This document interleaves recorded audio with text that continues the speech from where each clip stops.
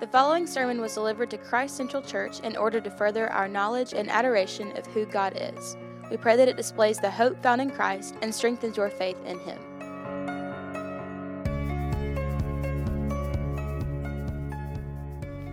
First Peter chapter 2 is where we'll be this morning.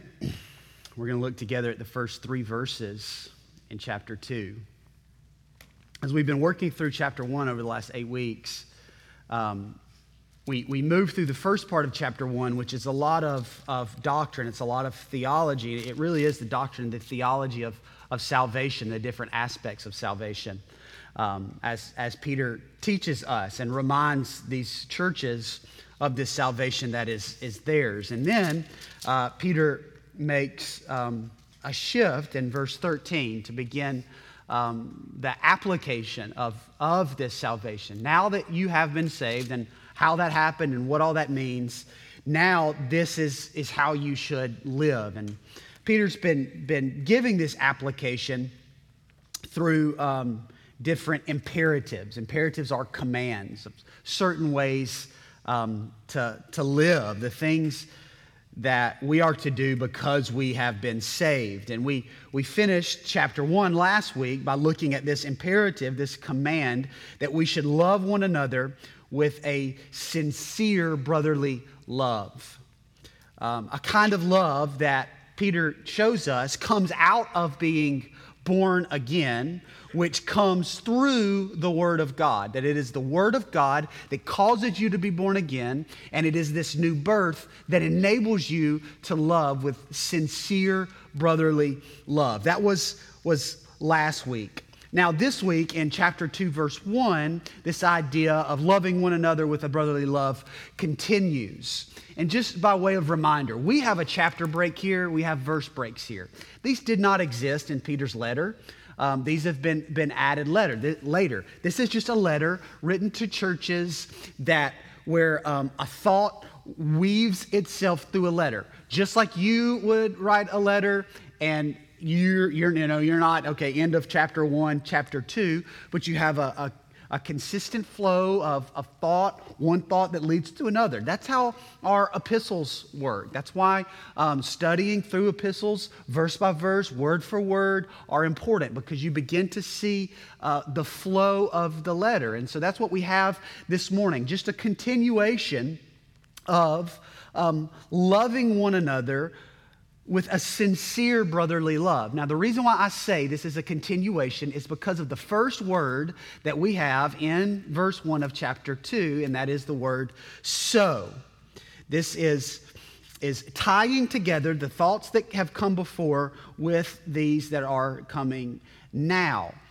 This is because you've been called to love with a sincere brotherly love, because you've been born again through the Word of God, so, Peter says, do these things. Do these things. Now, there are 2 things that are listed in these 3 verses. 2 imperatives, 2 commands. But I believe that these verses are best understood as one major imperative, one major command that's the thrust of the text, and then an accompanying imperative that enables the main imperative. Everybody with me what I'm saying here? One main command with an accompanying command that enables this main command. So in these 3 verses, here's the main imperative. Long for pure spiritual milk to grow. That's the main imperative, that we are to long for this pure spiritual milk that enables growth. That's the main command. You do this in part by this accompanying command of putting away all malice and all deceit and hypocrisy and envy and slander. This is the way Peter writes it. Verse 1. So, put away all malice and all deceit and hypocrisy and envy and all slander. Like newborn infants, long for the pure spiritual milk, that by it you may grow up into salvation, if indeed you have tasted that the Lord is good. When I was a teenager, we had a youth minister named Matt, and he had a phrase that he would use all the time. And it must have stuck, because now, 20 years later, I still remember it. But he would say constantly, it is the nature of living things to grow. It's the nature of living things to grow. And that is the truth, right? That all living things grow. Nobody has to teach a living thing to grow. A living thing just grows. And when growth begins to stop or growth begins to decline, that's when this process of death begins, right? I mean, that's just the nature of living things. They are born, they're on a trajectory of growth. When that growth begins to stop, then we're on a trajectory towards death. It is the nature of living things to grow. This great truth that Peter has mentioned now on multiple occasions is that we have been born again. We've been born again through the Word of God, by the grace of God, because of the foreknowledge of God and the sovereign choice of God. We have been born again. What that means is, we've seen, we've been given new life. And now, out of this new life that we have in Christ, guess what our nature should be? One of growth. Spiritually, we were dead. We come to Christ in faith. We're born again. We're given a new life. And now we have spiritual life. And so the nature of this spiritual life that we have should be one of spiritual growth. This is the natural progression of the Christian life. This idea of spiritual growth should be your desire. It should be my desire. It should be all of our desires to grow, to mature, to not be stagnant.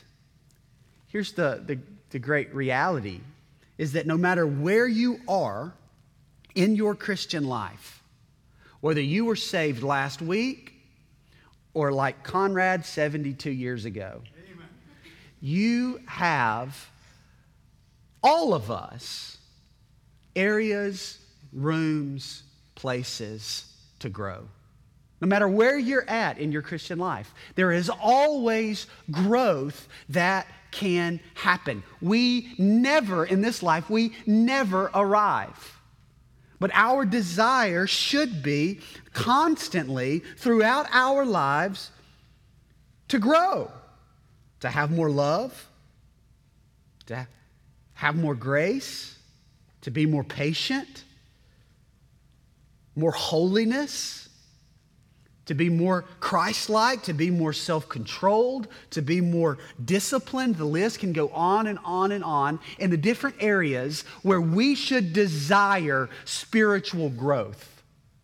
This is the main imperative that Peter gives here, that we're to have a yearning, a desire that leads to growth. We should all be desirous to grow.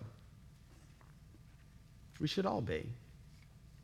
What Peter teaches us is that if you want to grow in your spiritual life, then first and foremost, you must have this longing present in your life. There is a longing that leads to growth. But before that, there are some things that you must do, and there are some things that must go. This is this accompanying command. Peter says it this way, verse 1. So, put away all malice and all deceit and hypocrisy and envy and all slander. So, because we've been called, because we've been born again to a sincere brotherly love, so, therefore, put away these things. Put away. This term here, put away, literally is this same word, this same idea of taking off a garment of clothing. This is the exact same word that's used in the book of Acts when this mob begins to stone Stephen for his faith in Jesus Christ. And the scriptures tell us that they took off their cloaks. They laid them at the feet of Saul, who would later become Paul. But this word for taking off their cloaks is the same root word used here to put these things away, to take them off. It means, metaphorically speaking, to put off moral evils, to take off sin. Now, we can't physically reach in and take off our evils, our moral evils, our sins. But spiritually, this is a metaphor for what we must do if we want to be able to have this longing that leads to growth. We must take these things and get rid of them. This idea of putting them off or taking them off is used regularly in the scriptures, and it is usually followed by a list of sins that is to be put off. I'll give you a few examples of those. Romans chapter 13, starting in verse 11. Besides this, you know the time, that the hour has come for you to wake from sleep, for salvation is nearer to us now than when we first believed. The night is far gone, the day is at hand. So then, and here it is, let us cast off the works of darkness and put on the armor of light. You take off these works of darkness, these moral evils, these sins, and in their place, you put on these godly things in your life. And then Paul gives us a list of those things. Let us walk properly as in the daytime, not in orgies or drunkenness, not in sexual immorality or sensuality, not in quarreling or jealousy, but instead put on the Lord Jesus Christ and make no provision for the flesh to gratify its desires. You see this again in Colossians chapter 3, starting in verse 5. Put to death, therefore, what is earthly in you. Different language, same idea. Put it to death. Take it off. Put it away. Put to death, therefore, what is earthly in you. Sexual immorality, impurity, passion, evil desires, covetousness, which is idolatry. On account of these things, the wrath of God is coming. In these you too once walked when you were living in them. But now you must put them all away. Anger, wrath, malice, slander, and obscene talk from your mouth. You've been born again. You once were in these things. You've been given new life. From this new life, you're called to grow. In order to grow, there are things that you must get rid of in your life. That's Colossians. You see it again in Ephesians 4, verse 25. Therefore, having put away falsehood, let each one of you speak the truth with his neighbor, for we are members one of another. Hebrews 12, verse 1, therefore, since we are surrounded by so great a cloud of witness, let us also lay aside every weight, same word, and sin which clings so closely, and let us run with endurance the race that is set before us. It's language consistently used throughout God's word. It's consistent teaching throughout God's word. As believers now in the Lord Jesus Christ, if we are going to grow in him spiritually, then there are things that we must do away with, that we must put off, that we must take off, that we must put to death. And here in 1 Peter 2, Peter gives a list of these things. And this list deals with how we treat other people. That's what this list has to do with. And that makes sense, right, in the context, because the context comes in loving with a sincere brotherly love. So if you're going to live with a sincere brotherly love, Peter says, so put away, and then he gives the list. This list is separated into three categories. And you see it through the use of the word all. So put away all malice. That's one. All deceit and hypocrisy and envy. That's two. And all slander. Let's look at them together. Peter says, put away all malice. What is malice? Malice is simply understood wickedness. Malice is a big term to describe whole categories of wickedness.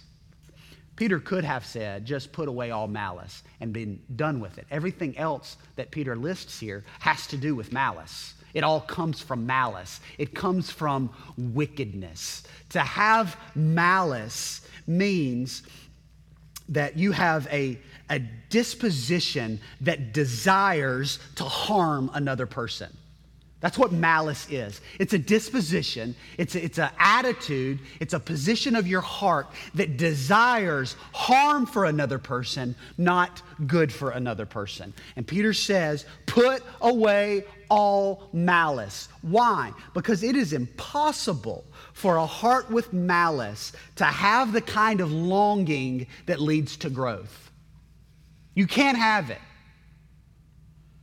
If you've been commanded, the main imperative here is to have a longing that leads to growth. You cannot have that longing if there is malice in your heart. Put away all malice, Peter says.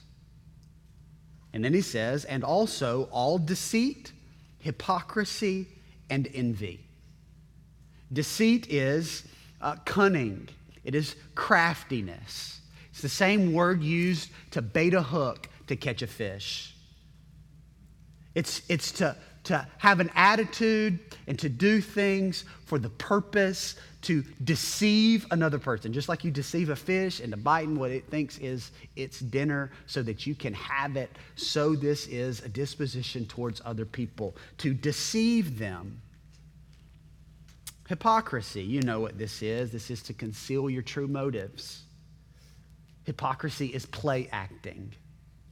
It's this theater language, you know it, of putting on a mask, of hiding your true intentions from another person so that they don't know your real and true heart, which is a heart of harm in this context. Put that away. Put away hypocrisy. Be your real self.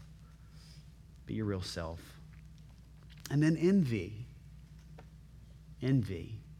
Envy is a feeling of displeasure at the blessings of others.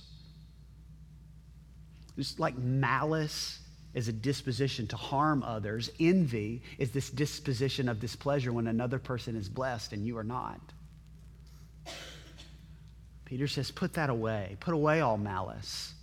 Put away all deceit, hypocrisy, and envy. And put away all slander. Slander, this is gossip. This is talking behind another person's back in order to bring them down. Slander oftentimes, but not always, oftentimes has to do with things that are untrue. To say things that are untrue to hurt another person, or to say things that are true to hurt another person. If you do it behind their backs for the purpose of their harm. Slander is a strong word. It's so funny how it can find a fertile ground in our prayer requests in public, can it? We can conceal our slander in this cloak of so-called godliness as we ask for prayer for people. But we do it in such a way and with such a heart that causes them harm. Put these things away, Peter says. They do not belong anymore. You've been born again. So put these away. You know, this is important language for me, right? We've been born again. We are new creations. We've been made new. But we still have sin that clings, don't we? If we didn't, Peter wouldn't need to say, put these things away. It is not that you come to Christ in faith and you are born again and immediately all of these desires, all of these inclinations of the heart, all of these sins magically and radically disappear. Now, there is some radical changes that happen and that should happen at being born again. I mean, you're born again. You're made new. And there has to be some changes in attitudes or outlooks and purposes of our lives. But even in that, there's sin that still clings. And we all fight these battles. And if you fight these battles, you're not alone. If you fight these battles, it doesn't mean you're not a believer. It just means you need to put these things away. You need to actively and intentionally work to put these things away, to take these things off. Put them away. They don't belong because they steal your longing. You know, all of these are evidence of selfish longing. I mean, when you think about malice and deceit and hypocrisy and envy and slander, at the heart of all of that is a selfishness that puts you as the center of everything and other people as secondary. But being born again, we're not called to selfishness. We're called to selflessness. This is a selfish longing. This is not the kind of longing that leads to growth. But instead, Peter says in verse 2, like newborn infants, long for the pure spiritual milk, that by it you may grow up into salvation. This is the main imperative. This is the main command.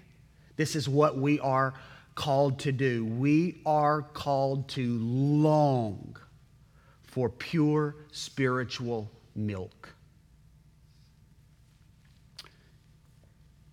To drive this point home, that this should be our longing, Peter uses an analogy that they certainly all would have understood, and we certainly all would understand, because this is something that transcends culture and time, and that is the longing, the life, the attitudes of newborn children.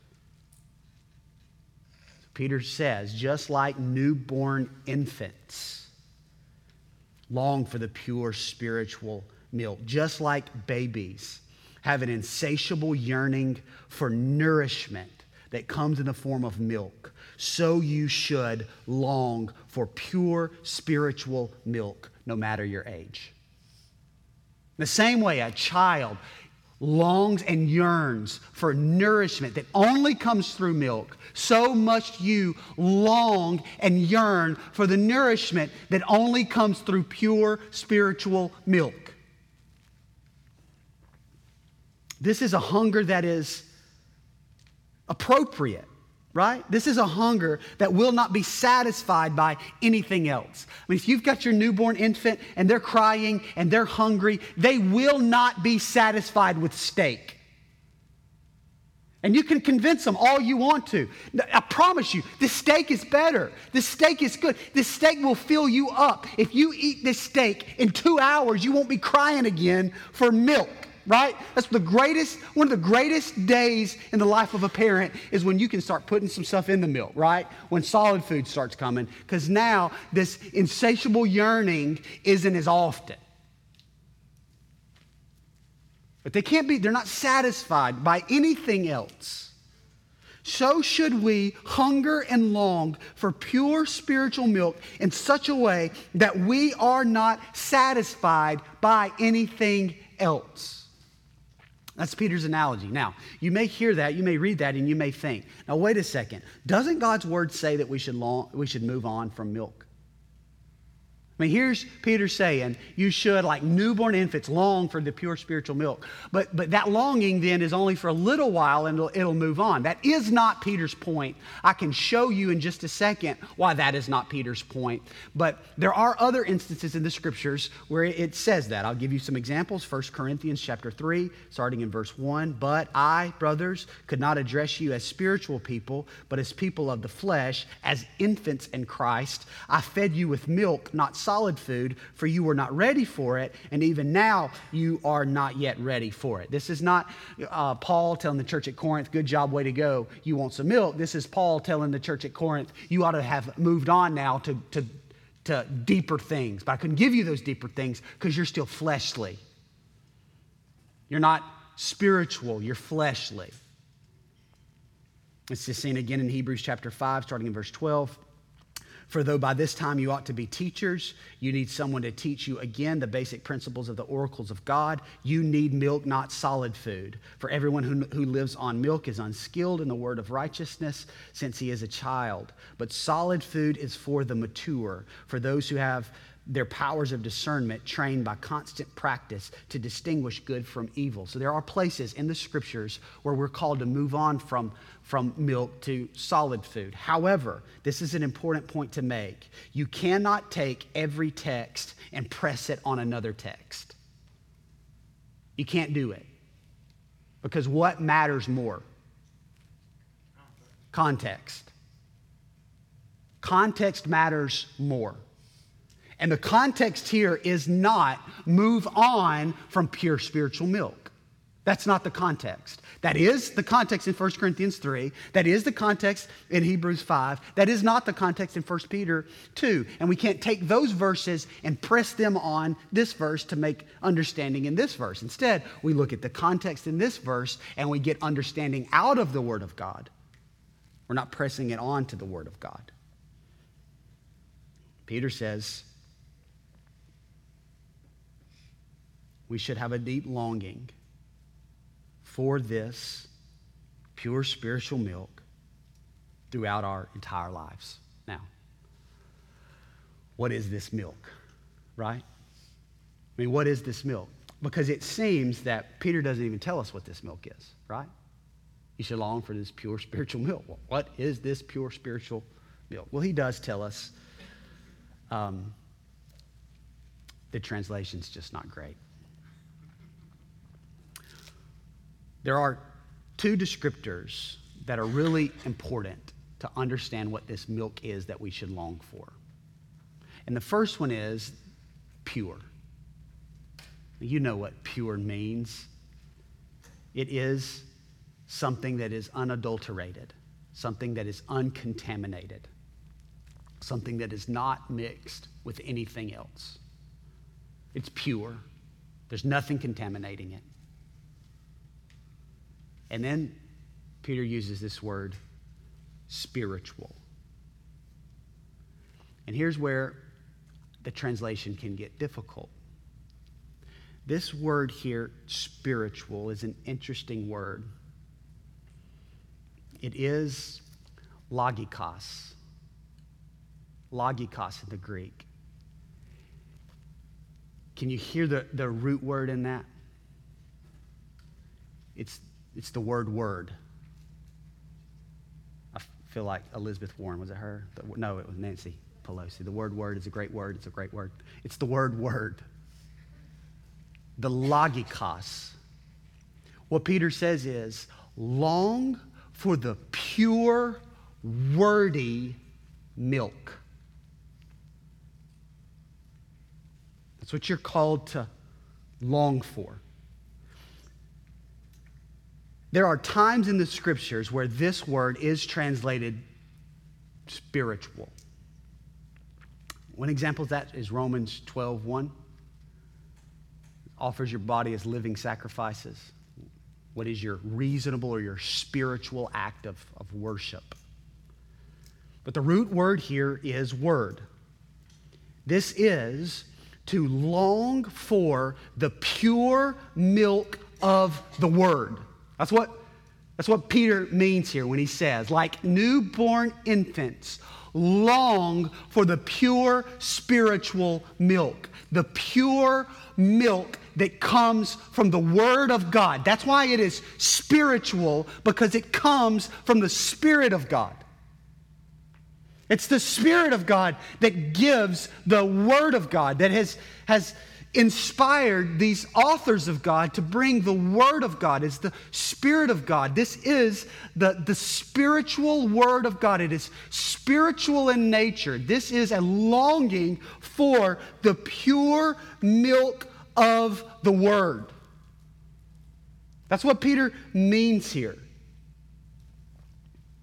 To long for the pure Word of God in such a way that you will not be satisfied by anything else. Just like a newborn infant is not satisfied by anything except its mother's milk, so you yearn and long and desire the Word of God in such a way that you are not satisfied by anything else. You need nothing else. You only need the Word. Now, there are lots of things that counterfeit themselves as the Word, but they're not the pure Word. Long for the pure Word of God, unadulterated, uncontaminated. Only the Word of God. That should be your longing.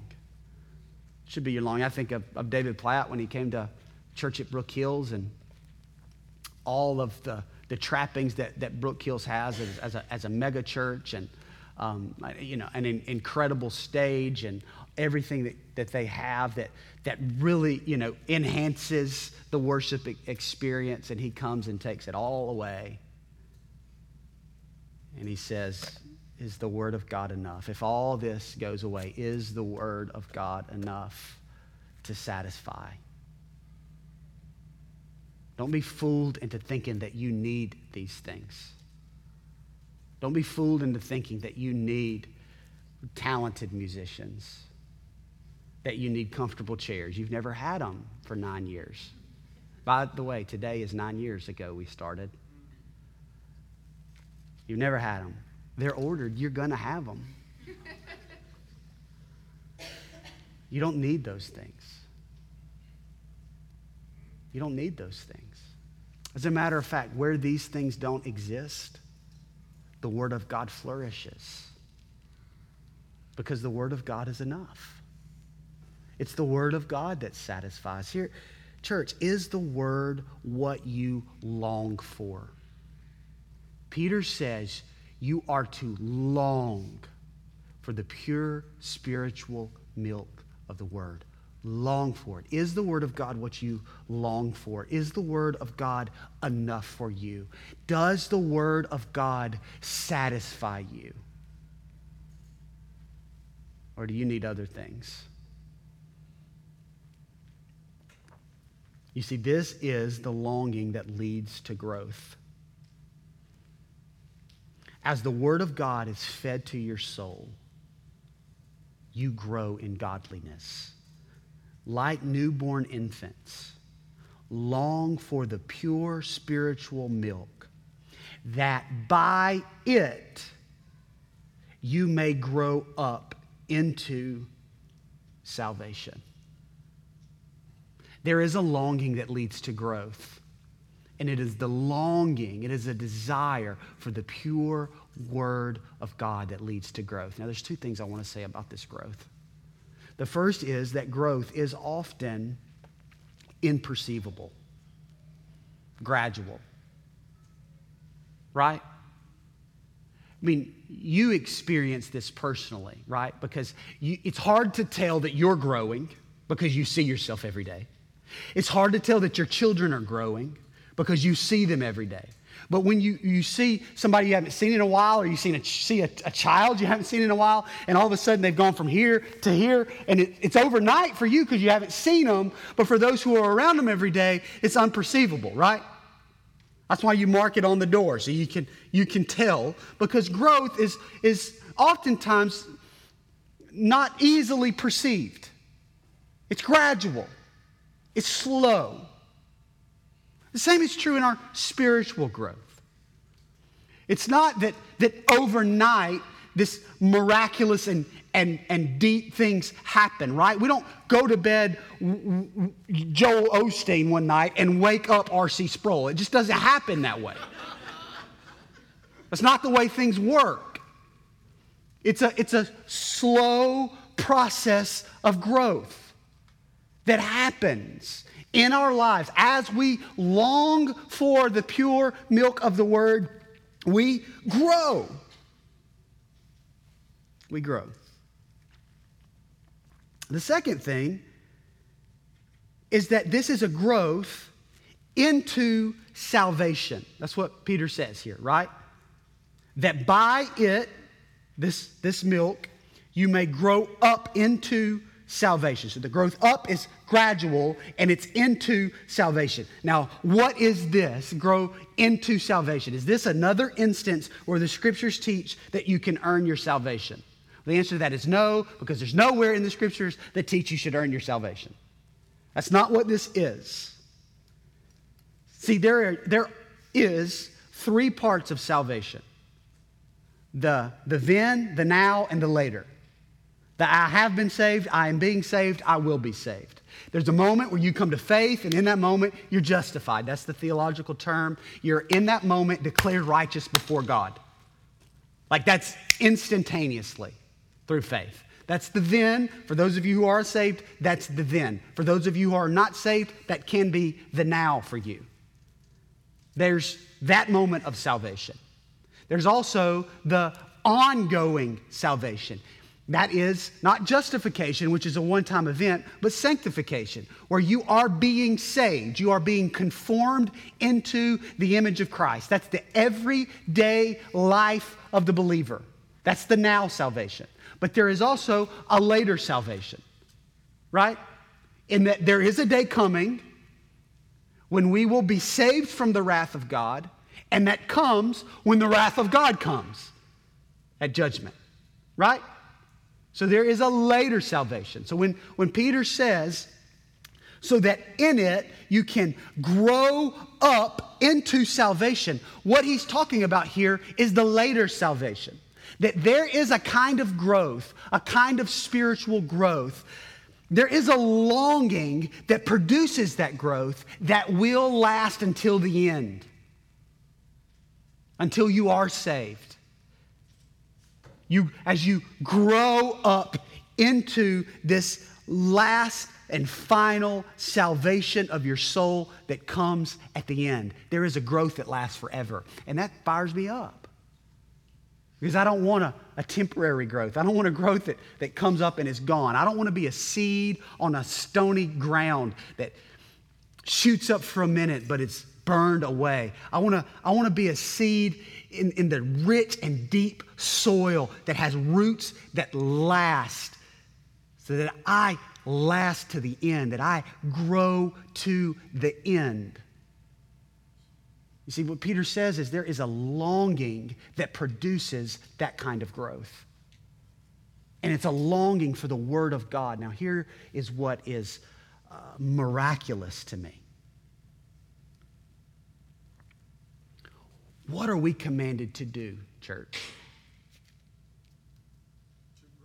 We're commanded to long for the pure spiritual milk, so that by it you may grow. I love this. What I am called to do and what you are called to do is to cultivate an environment where God produces the growth. It's the Word of God that brings the growth. It's the spiritual Word of God that brings the growth in our lives. We're not responsible for the growth. What are we responsible for? The longing. Long for pure spiritual milk, that by it you may grow up into salvation, that by the Word of God you may grow. We long for the Word of God. God, by His grace and His mercy, takes the Word of God, puts it in our heart, and causes us to grow. The growth is His work, not our work. Just like our salvation was His work, so is the growth His work. We're called to long for it. I'm responsible to long for the Word of God so that it can work in me to produce a growth that will work until the end.